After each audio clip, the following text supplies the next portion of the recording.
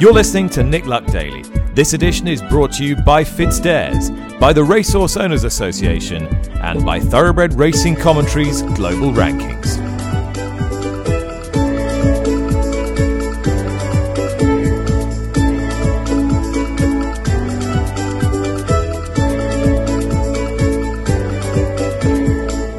Hello, welcome to Nick Luck Daily. It's Monday the 11th of July. Tom Stanley in for Nick, as is the case for the next 2 weeks. You've got me for. Nick is off for a well-earned rest, and this week we'll, in the main, be centring on tomorrow's announcement regarding the findings of the Whip Review. Now, that's officially at 11 a.m, I believe, tomorrow. We'll have Charlotte on the ground for you there with some interviews and reporting back with those findings. So tomorrow we'll be a slightly later podcast, so we can build in some of those interviews and reaction to the official findings of the Whip Review. For all, there's been plenty of speculation as to what is likely to come out of that review. We'll be touching on that today. That is myself and broadcaster and journalist Lydia Hislop as regards to those expected findings and Lydia's views in the main.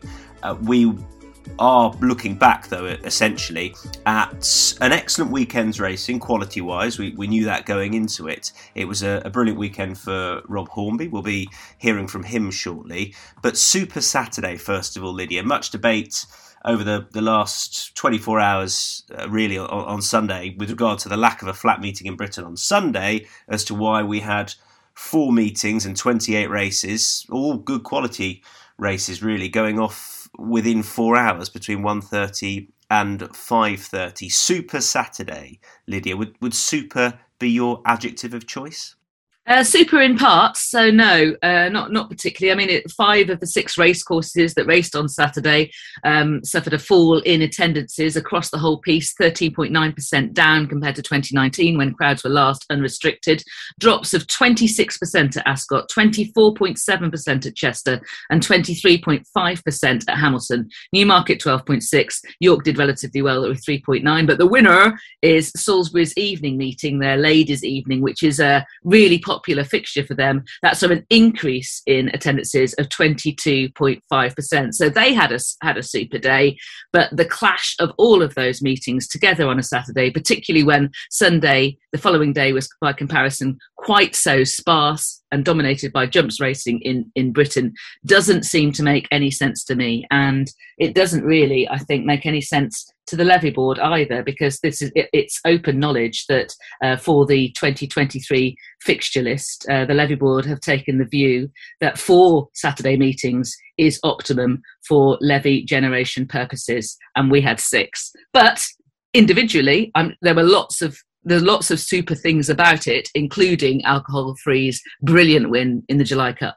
Yeah, we'll come to that. We'll hear from Rob Hornby shortly. We'll also come to the 2023 fixture list, or a potential change to that. But just on Sunday racing, is it as simple, do you think, as for the good of the sport, one of those meetings to move to a Sunday would be great and the sport would benefit? But can you see why a racecourse in particular wouldn't agree to that, because their turnover on the gate and at the bars, etc., might fall?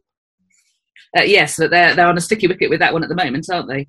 Because at the moment their attendances are down. When during COVID, when there was centralised control of the fixture list by the BHA, only Ascot, Newcastle in the evening, Newmarket in the afternoon, and Salisbury in the evening raced in Britain at that time, and it was generally welcomed by bookmakers who saw a net improvement in terms of turnover, with other races and other race fixtures being placed elsewhere. Now, clearly, the major part of this clash was created by Newmarket moving on to the Saturday. This is John Smith's Cup Day. York have been there for a very long time, and clearly their attendances are holding up. It is a race meeting that is ringed in the calendar for them. Newmarket, the likelihood of Newmarket moving off the Saturday is small. Again, Ascot with the Summer Mile, they're pretty well established on that day, do Sundays work for them individually? Chester's the one, really, because Chester and York are pretty close to each other. Chester does have a record of being able to, I think I'm right in saying, attract a good crowd on a Sunday, and so maybe they might consider moving. But certainly having Perth and Stratford only yesterday, no offence to either course, but we're in the middle of the flat season, and they're both summer jumping, and it seems to me perverse / ridiculous that we don't have a good flat meeting there, rather than clashing with all the brilliant flat meetings that we had on the Saturday. And if you're making the decision based on net betting turnover and therefore levy generation and what for the good of the sport of a whole rather than individual race courses, it is quite simply a no-brainer.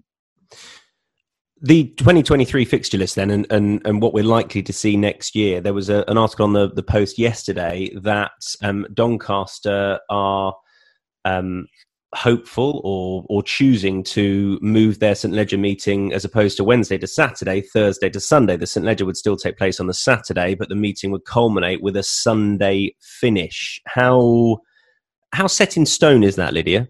Well, they basically announced it, haven't they? But the fixture list isn't finalised. They haven't applied to the pattern committee to move their pattern races, and they haven't yet spoken to ITV, whose coverage they are seeking to gather in.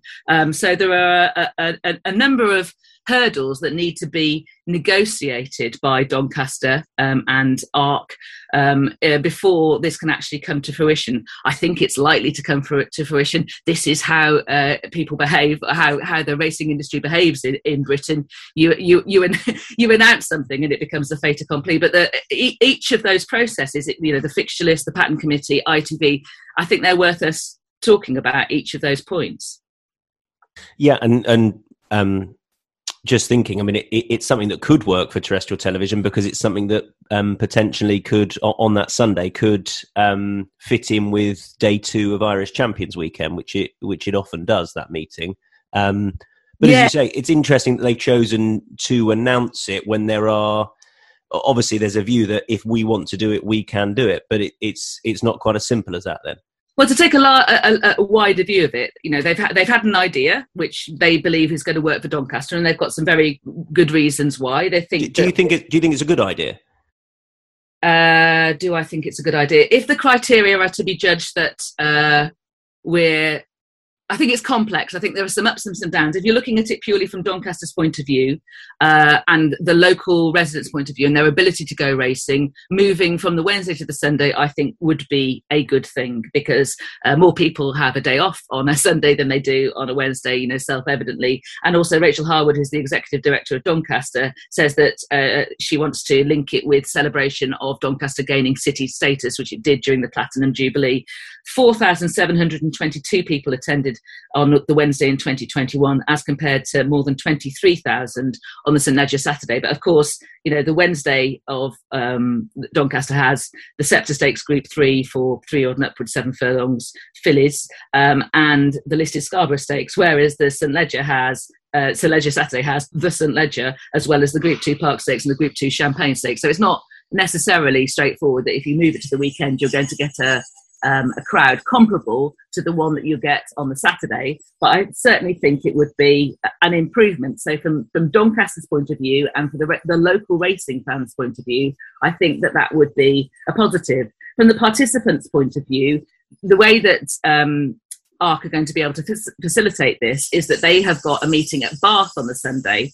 And it's a well-established precedent within racecourse groups of moving fixtures around within their own portfolio. And this was something that largely the OFT review of how the fixture list was managed sort of facilitated, and it means that there is no centralised control, and the industry can't say, well, it's best for the industry if that meeting's there, that meeting's there. Actually, it's the individual racecourses who largely, although they have to go through the negotiation of the fixture list process, can to a great degree dictate what they do. And certainly there is a precedent for enabling Bath to move to the Wednesday from the Sunday and Doncaster as Wednesday to occupy that Sunday slot. From the participants' point of view, it does mean that for southern-based trainers, there are no southern flat meetings anymore on that Sunday, because it will be, if the fixture list stands to some degree there, it will be Musselburgh and Doncaster on that day. So that's not necessarily a positive for participants.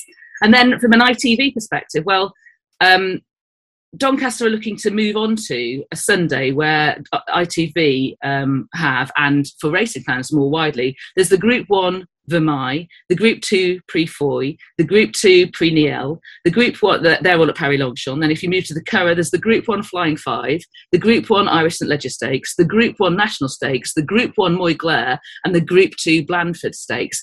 From a sports fan perspective, can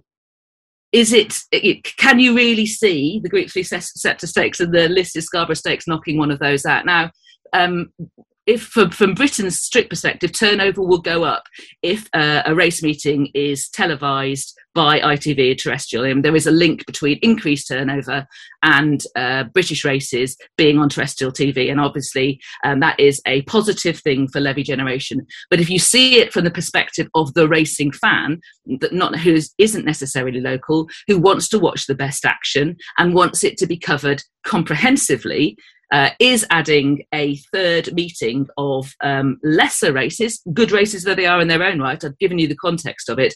Is that a good thing for the racing fan? I would argue it isn't. And interesting. It's and is it to Doncaster's detriment that some of their feature races then don't get the attention they would have got on the Wednesday? Is there any reason, Lydia, that the pattern committee would not approve a move? Well, I mean, you have to go through that process, and I'm the chair of the pattern committee, so I'm not going to prejudge it. But I would observe, you might be the right person to ask. I would observe that it's a small movement, so you wouldn't really be creating a huge clash that wasn't there before. Wednesday to Sunday is quite a small movement, and we're also talking Group 3 listed level, which tends to be a domestic affair rather than an international affair. But there might be objections, well-argued objections by the pattern committee or by the European pattern committee, and I can't prejudge what my fellow committee members think or what my fellow members of the European pattern committee think. Well, it was some weekend for jockey Rob Hornby, who joins me now. Your first British Group 1 winner on the Friday with Prosperous Voyage in the Falmouth, Rob, and then 24 hours later, you were celebrating again with alcohol-free. I mean, I guess you can't have expected to ride two Group 1 winners in 2 days. One would have been nice and two was just brilliant. Yeah, Tom, thanks. It was crazy, really, how so much happened in such a short space of time, and to go win the Falmouth on Friday for Rafe on Prosperous Voyage, who has been such a great horse for everyone involved, and being second in the 1,000 Guineas at the start of the year, just narrowly defeated, and then a slight disappointment at Royal Ascot. It was so nice to see her be able to bounce back and show everybody that the Guineas was no fluke, and the form was rock solid, and she got her Group 1 that she really deserved. Just looking back on Ascot, what do you think was at play there? Was it the draw? Was it the early pace? What do you think led to that disappointment on the face of it now, given what happened subsequently? Yeah, it was a strange one, really, because she was in such good form coming into the race. She'd really come well in her skin, and her work at home was really good. So it was one that we were left scratching our heads a little bit, and I think with the turning track at Ascot, with the bend over a mile, was perhaps the reason. She's a horse that does stay very well and stays the mile really strongly. As you can see at Newmarket, and I think a straighter track where you can kind of keep the revs up the whole way through and keep your momentum building throughout is probably the key to her. And as you saw, on Friday, she really attacks that rising ground well, and stays out the mile, really strongly. And then with you personally having won that Group 1 on Friday, do you feel that changed anything, maybe belief-wise or confidence-wise, with you going into Saturday, or not necessarily? Was that just alcohol-free back to her very best? Yeah, I mean, possibly. It's hard, really, because you just you take every day as it comes, really, and to be having 2 Group 1 rides in 2 days was obviously very exciting for myself, and just really looking forward to getting on these horses. Perhaps you're riding with a bit more confidence, but you're not changing anything particularly, other than just going out there and trying your best, really. How many Group 1 rides have you had? I guess I don't have figures in front of me, but do you know about how many you've had, Rob? Yeah, I'm sure. I had a real nice weekend back home with the family, and we were discussing how many rides you've had in Group 1s. It's not a huge amount. I've been lucky to have a lot of opportunities in some big races and Group 1s and classics. But it'll be no more than 20, I don't think. Yeah, I mean that's a decent strike rate now in Group 1s, isn't it? That's 3 in total. 1 obviously with Scope last year, and now 2 this year. Yeah, it's improved quite quickly, which you just obviously to be getting rides in Group 1s is so important, but then to actually go and win for 2 people that are so significant in my career at the moment is. It's just very, very special. And obviously it wasn't lost having on everyone the fact that you'd lost the ride on Westover. What was that like, by the way, watching Westover win the Irish Derby? It was difficult. I won't lie to you. It was very tough. I was at Windsor that afternoon, and the more and more you looked into the race, it looked like he's it's just going to be a nice day out for him, and he's going to go through the motions and win, and he did that deservedly. But it was obviously tough to take, and it's just one of those things. You've got some very, very good people around me, and some very good friends and family that are always there to support me, and you kind of just got to dust yourself down and get on with it, really, and just make sure that every opportunity that's sent your way, just do the best you possibly can. Well, I feel like you kept your counsel incredibly well, and not that that's led to success, because I know the world doesn't necessarily work like that, but I like to think there's something about that you deserved more top level success coming your way, given how you handled that, and you got it, which was great. Do you have any idea, Rob, with regard to Westover, if his next run is in the UK, whether you would be back on him, or have those discussions not taken place? They haven't taken place. He will go to Ascot for the King George. Yeah, for the King George. And there hasn't been a discussion.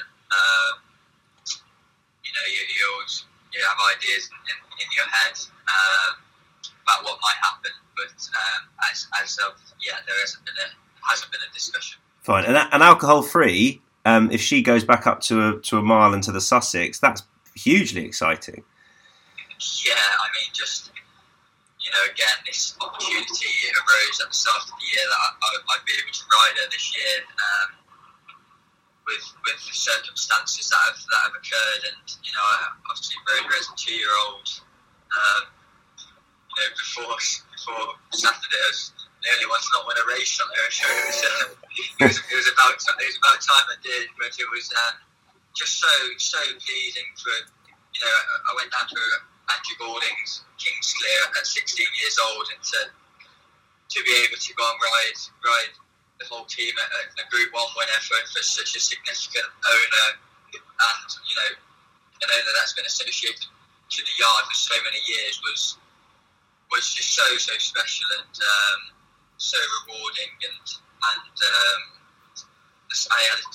Mr. Smith couldn't be there unfortunately on Saturday, and I spoke to him on Sunday morning, and he was just so thrilled and excited, and we're going to gear ourselves up to take on Baaeed in the Sussex Stakes back up to a mile, and just nice to see her bounce back and show that she still retains all that ability that she's shown as a 2- and 3-year-old. She really does. Rob, well done on a great weekend. Brilliant, Tom. Thank you very much. Right, good to hear from Rob Hornby, who was completing a fantastic Group 1 double, Lydia. I know you spoke to him after both races. Just first things first, Alcohol Free's performance was excellent, back over 6 furlongs at Newmarket. And again, they are likely to change it up trip-wise. How exciting could a clash with Baaeed be?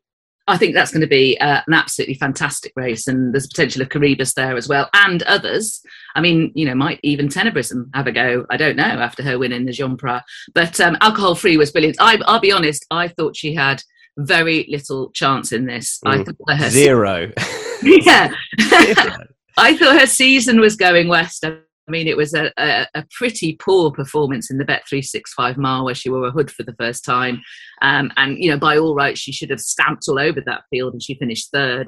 Then fourth in the Lockinge, ninth on her first go back at 6 furlongs since she won the Middle Park as a 2-year-old in the Platinum Jubilee. But then she came through at the July course, and I thought with a quicker track than Ascot, slicker conditions that were sort of speed favouring, prominent position favouring, and it being such fast ground. I mean, so much of her previous form has come with top class form, like the Sussex Stakes win of last year, has come with a little bit, or a lot in the case of the Coronation Stakes, cut in the ground. I thought, no, this isn't going to work. So, hats off to particularly Jeff Smith. Annalisa Balding was representing Andrew Balding at Newmarket, and she was keen to point out that it was Jeff Smith who hatched this campaign, and clearly, obviously, it's the Balding team and Rob Hornby who delivered it. Don't you just love how she's been campaigned? I remember people saying they're mad going for a Jubbmont, and maybe they were, but I think that adds so much intrigue to her and to the sport when you get these horses trying different trips, and now they've come back to 6. Now they're going to the Sussex to tackle the Mile and Baaeed. It makes it so much more interesting. I definitely agree, and I don't really understand criticism of Connections trying something new, because I think that is, like you, I think that's really exciting.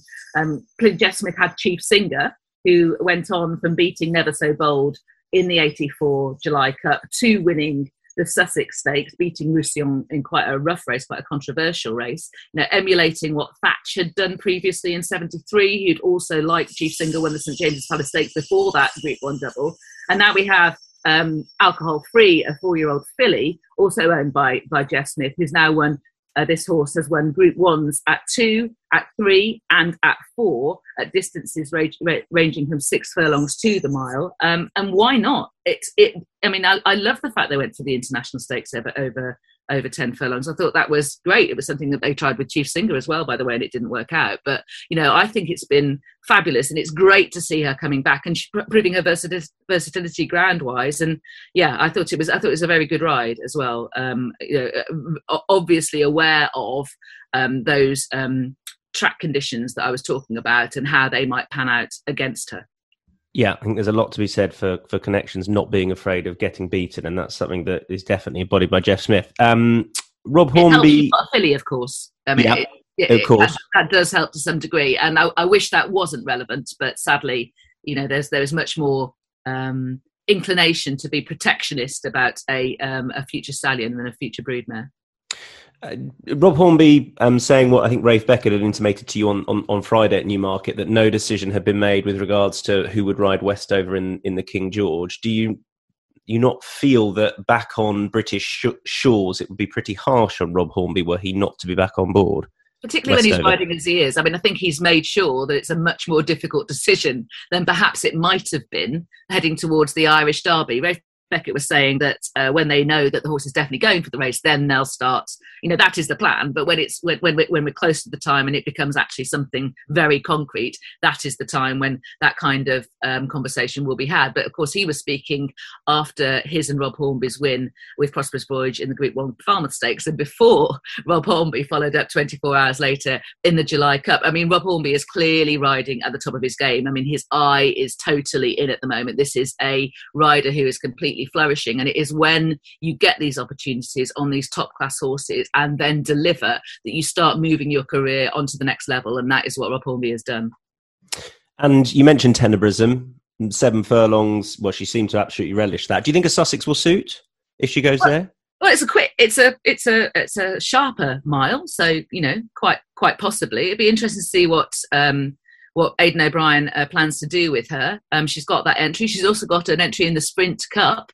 And the Irish Champion Stakes and the Matron. So that's a wide range from 6 furlongs to 10 furlongs. It'll be interesting to see what Aidan O'Brien does. She was comprehensively on top in the Jean Prat, the Group 1 over 7 furlongs, which I think has only been 7 furlongs since 2019. I think it used to be a mile. It's been various things prior to that. But she clearly seemed to enjoy the drop back to 7 furlongs after finishing 4th behind a spiral in the Coronation Stakes, and prior to that, 8th in the 1,000 guineas on her seasonal debut. Behind her, it was a bunch of 5 horses, including Light Infantry, who was rallying late in second, and Loose Sail, who has again run very, very consistently following his narrow second in the St James's Palace Stakes. But she was well on top at the finish. She really did assert her authority on that race, and it was good to see her back. Yeah, and the start of a treble at Deauville for jockey Ryan Moore. Well, it was a busy weekend on the racing front. It was a busy weekend for the man that joins me now. That is former jockey Jacob Pritchard-Webb, who I'm sure you've seen in the news for completing his challenge, 140-mile hand cycle from Cheltenham Racecourse to the July course in Newmarket. Jacob, how are you feeling? Are you in pain? I'm good, Tom. How are you? The last half an hour or so, I suppose the body's just realised that it hasn't done a day of cycling, and the back pain has become quite bad. Yeah, no, I'm feeling quite sore, it must be said. Sore, but I'm sure pretty proud of what you've achieved and what everyone who's been behind you has achieved together. Yeah, I'm massively proud.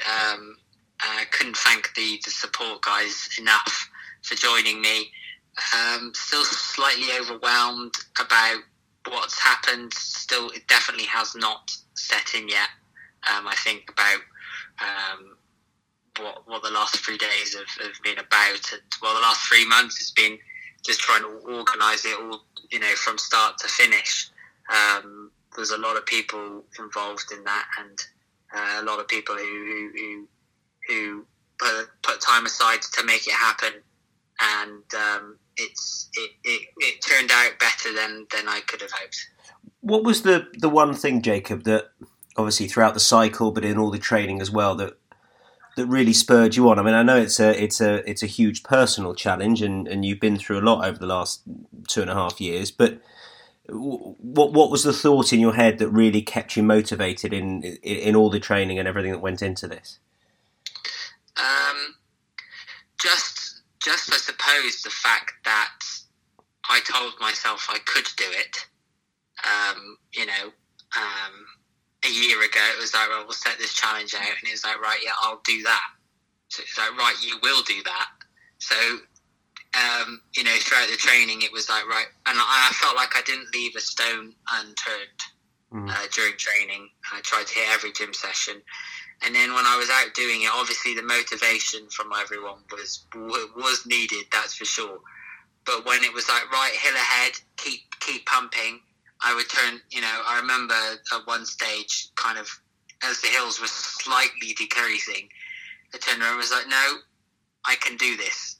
And it was just that, you can do it. Having that, not trying to be too cocky or anything, just having that self-belief that you've put the man hours in. Everyone here believes in you. Everyone here is pushing you, and you will do it. Was there any doubt at any point that, but perhaps in the training or during it, that you thought, hang on a second, maybe I've taken on too much here? The training, definitely. Yeah, I was. There was quite a few moments during it where I remember the very first cycle when I only did 5 miles and I did my first hill. And I had to stop on that, and I was just because of I wasn't acclimatized to the motion of the bike, and it was just different fitness again. So if I was thinking, oh God, this really is bonkers. Everyone is correct about me. So yeah, there was plenty of moments in training during the cycle itself, though. No, I think everybody there motivating me was just brilliant, and they kept my spirits up for that, and a few alcoholic drinks at the end of the day to numb any pain helped. Yeah, quite right. You've raised thousands for a couple of charities that have helped you with your rehab. If people still want to donate to you, how can they do that, Jacob? Yeah, the donation page, which is the sponsor me page, is going to stay open for the rest of July, I think. It won't be closed for a while. On the Twitter handle, if you go to mine, which is Jacob Webb 9622, the link is in the bio. Otherwise, sponsor me.jacobwebb/the Cross County Cycles Challenge, which is all hyphenated. I think as we're talking right now, we have gone over 14,000, including gift aid. So, I'm still getting donations like in cash. So I've got £500 in cash to donate. So, the target's 20,000. It'd be amazing. It'd be the icing on the cake to hit it, but the awareness of the two charities is just as important. The two charities being the Injured Jockeys Fund, who we all know, and the Matt Hampson Foundation, who support young people injured through sport that end up with a spinal cord injury. I say 2.5 years. I mean, it's not even that, is it? It's just over 2 years since the accident, isn't it? June 2020. Yeah, June the 23rd. Yeah, so not even. I think it was 2 weeks after the 2-year anniversary on Thursday that I started. So yeah, I can tell you that the first hill that was the most difficult hill. When I got to it, I was a lot more emotional than I thought I was going to be. And then, when I arrived at Newmarket, I'm sure there'll be some pictures coming out of a few teary eyes. So couldn't talk for a couple of minutes. So it's I didn't expect to be in this situation or in this position 2 years after the accident. Well, you've done remarkably well, raised a lot of money, and let's help you get up to that 20,000 target. Jacob, top stuff. Thanks ever so much. Cheers, Tom. Thank you. Right, on Wednesday we had a new chair of women in racing appointed. That is Lucy Gurney, and she's with me now to talk about Racing Home. Lucy, tell us more. Yeah, sure. Thanks, Tom. So Racing Home's been going since 2019. At the end of 2019, we hosted a symposium for about 65 of racing stakeholders, just exploring the sort of silence we thought around motherhood and parenting in racing.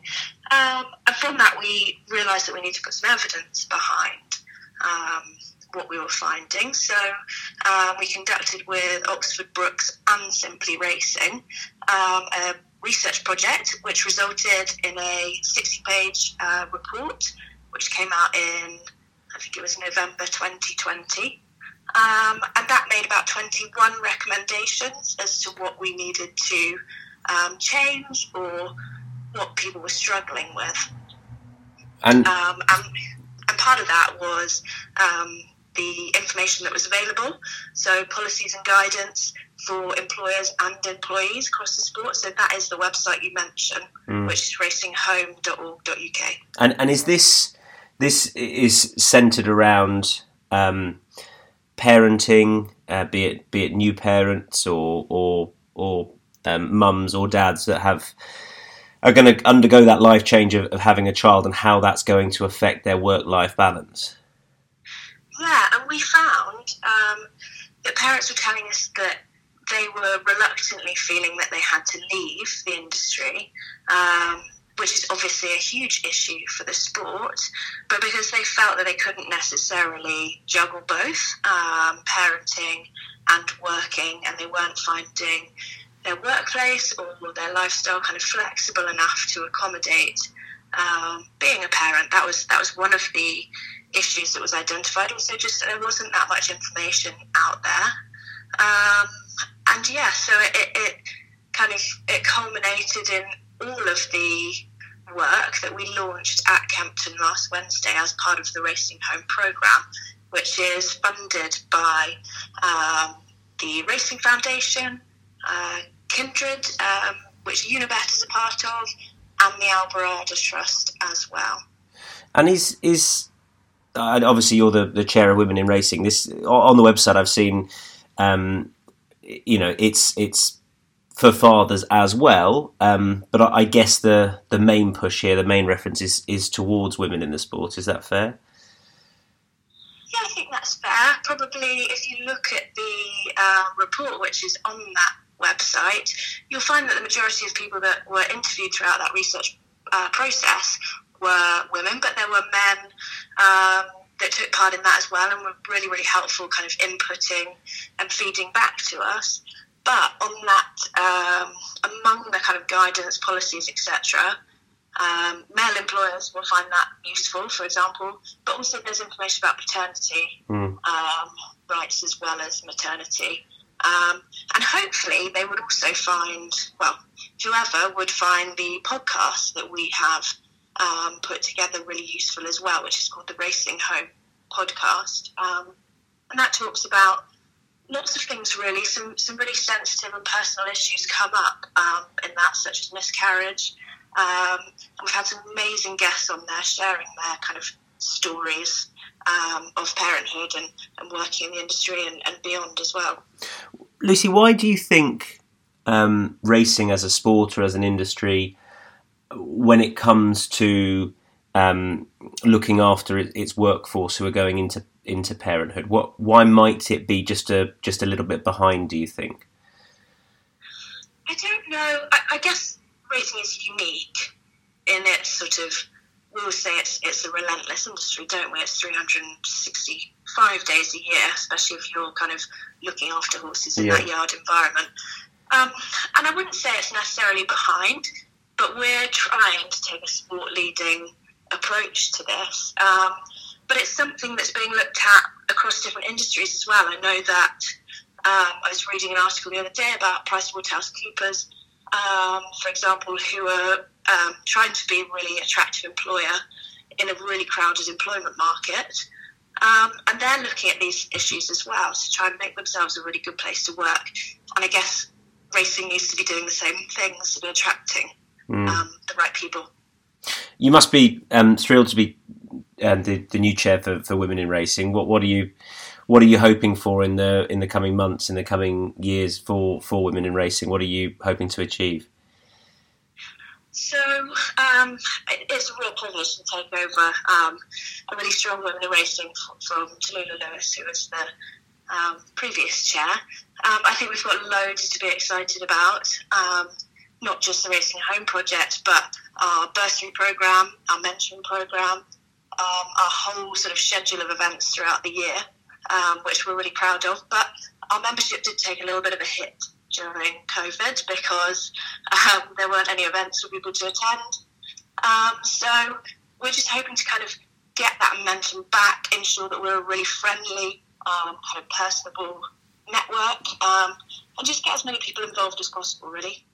Lucy, great stuff. Thanks ever so much. Good luck with everything. Thanks, Tom.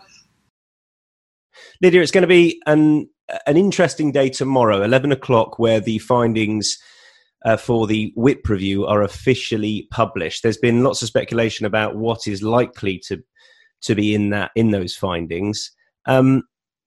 What's your expectation of the reaction that this is likely to get, do you think? Well, horse racing never goes through change without a lot of heat and light, does it? So I imagine the reaction will be initially sort of muted with various well-chosen people speaking out in support, and then that position gradually eroded during the course of the week. during the course of the day. Well, probably during the course of the day. Yeah, I was being generous there. I think they might hold until the end of the day. I mean, satirical comments aside, this is going to be, important. Do you think this is a seismic change? Again, we're speculating, but if we are talking this time tomorrow about disqualifications being in place for overuse of the whip, do you feel we've gone too far? Well, I would like. I mean, I don't want to prejudge it because I want to hear the steering group's reasoning, and they will have had one. This has been a long and careful process with people from inside and outside the industry, experts in various fields. So I want to hear how they present that before I comment on it. But I mean, the leak that was that led to the Daily Mail article last week suggested that there would be disqualification, but only for egregious breaks of the rules. So if you hit the horse 12 times over jumps where the limit is 8, or 11 times on the flat where the limit is 7, and also longer bans of up to a month for the jockeys involved, they will have statistics about how often that has happened, how many in 2021, for example, how many such winners or other horses would have been disqualified as a result of that change. Obviously, Noble Yates, the Grand National winner, would have been one, and their argument would be that if there was that deterrent, that something like Noble Yates wouldn't happen. I think they have to tackle the attitude that seems to pervade. And of course, jockeys are employees here, and they're delivering for trainers and owners. So, it is not just a jockey issue. It's for everybody involved. We can't have a situation where when the race is important enough, and that's difficult, of course, because what usually we're talking about group races here, Group 1 races or Grade 1 races, that jockeys seem to be happier to break rules that they would keep within on other days, because the wider implications of that success are larger. Of course, for some stables, winning a Class 5 10 furlong handicap might be very, very important, and that's the difficulty that the regulator has in terms of trying to have a deterrent that works for all sizes and all shapes of form. But I mean, we are expecting changes going. I mean, this process began on the premise of change because the Horse Welfare Board published A Life Well Lived, their welfare strategy, and it stipulated that the BHA must look into the whip, and as a minimum, penalties should be increased. So, right from the start, you had an expectation that the status quo was just not possible. The thing is, 11 years ago, there were changes made to the whip rules, and it didn't have enough impact. What has to happen here is that everybody gets behind it and people keep to the rules, because if racing keeps undermining itself in this way, then the next generation of jockeys, trainers and owners might be facing a landscape whereby they don't have the whip. And I worry that, ceding ground all the time without having a strategy is ultimately self-destructive. But I'm sure that the steering group have addressed that point as well. It's going to be interesting. It's going to be a test for Ian McMahon, who's the new chief executive of the Professional Jockeys Association here in Britain. Someone we haven't really heard from, to be honest, since he's taken over the role. It's been notably quiet. This is going to be a big test for him, making sure that all of his members are pulling in the same direction. Lydia, you can send us home with a winner if you don't mind. Yeah, I'd love to find a winner at the moment. I'm not. I have to say, successful 3 days at Newmarket. No. I quite fancy Belle of Annandale, who runs later on today. So Belle of Annandale ran into a horse that reopposes Flying Moon, who's on a bit of a roll but has a £5 penalty to wield here. I think the way that the race should set up should suit Belle of Annandale. Hopefully she's going to be able to control the race from the front, and it sort of not be hassled on the lead. She had to go a little bit quicker when narrowly beaten by Flying Moon last time. So I'm hopeful that she can win the 3:35 at Ayr today, Monday. Lydia, thanks very much indeed. Thanks to everyone at home for listening. The plan for tomorrow, as I say, is for a later podcast to react to the findings from the Whip Review announcements. And I'll speak to you then. Bye-bye.